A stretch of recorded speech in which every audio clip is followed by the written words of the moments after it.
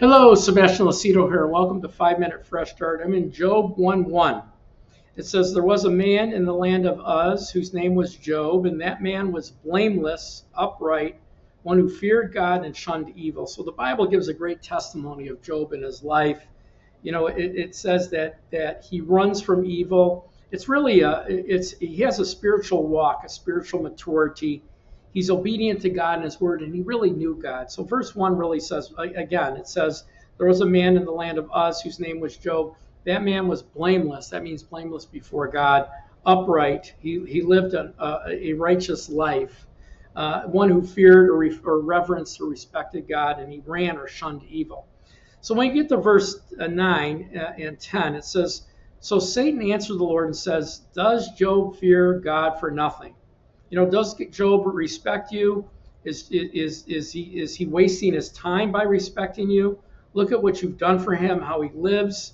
You know, he says, "Have you not made a hedge around him, about his household, around all that he has on every side? You have blessed the work of his hands, and his possessions have increased in the land." So Satan, you know, if you know the story in Job, God offers Job up, and here's Satan's response. "Here's what I'm observing about you and Job, God. You know, did he fear you for nothing? Is he wasting his time? Look at what you've done for him, how he lives. Is Job really wasting his time? Are you really not happy with him?" And so Satan sees a hedge of protection around Job, all that pertains to his household. So his wife, his children, his family, all that pertains to his hand, he's blessed him and increased him, which means that his home, his businesses, his assets are all blessed of God. He increased all of his works, all of his assets, all of his wealth, you know, and so Satan's observing this and he says, "God, you did this." You know, but the Bible doesn't teach that. The Bible, this is what he's observing. But here's the thing. The Bible teaches us differently. Job gave God the ability to do all the above. By Job's lifestyle, by what he sowed, he was reaping. By how he lived, he was reaping. By what he did, he was reaping. And so it wasn't God. It was God doing it because Job gave him the ability to do all the above because of the life he was living. This hedge of protection, this hedge of blessing, this increase in his life was because Job was obedient. He led a godly lifestyle. He respected and loved God. And we see the fruit of that with God opening doors and blessing all that he did. I love in Genesis 18, it says the same thing about Abraham. Listen to this, Genesis 18:17. "And the Lord said, 'Shall I hide from Abraham what I am doing? Since Abraham shall become a great and mighty nation, and all the nations of the earth shall be blessed in him.'" Well, that's God's promise to him. Abraham's not going to do that without God. Verse 19. "For I have known him in order that he may command his children and his household after him to do what?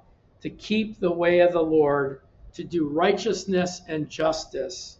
Listen, "that the Lord may bring on him what he has spoken." In other words, we allow God to bless us. Abraham allowed God to bring the blessings that he promised him on his life because of his lifestyle, his decisions, the way he lived his life. We have the same thing. We can't give Satan any place. When we obey God, when we walk in God's word, when every word and every action is according to his word, God is able to bless us abundantly. We get in the way of God's blessing by not doing what he tells us to do and not functioning the way he functions.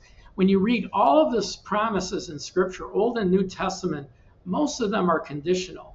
Psalm 91 says, "He who abides in the shadow of the Almighty," right? He has all these protections, but you have to abide there. You have to live there. What does that mean? You have to live for God, with God every day.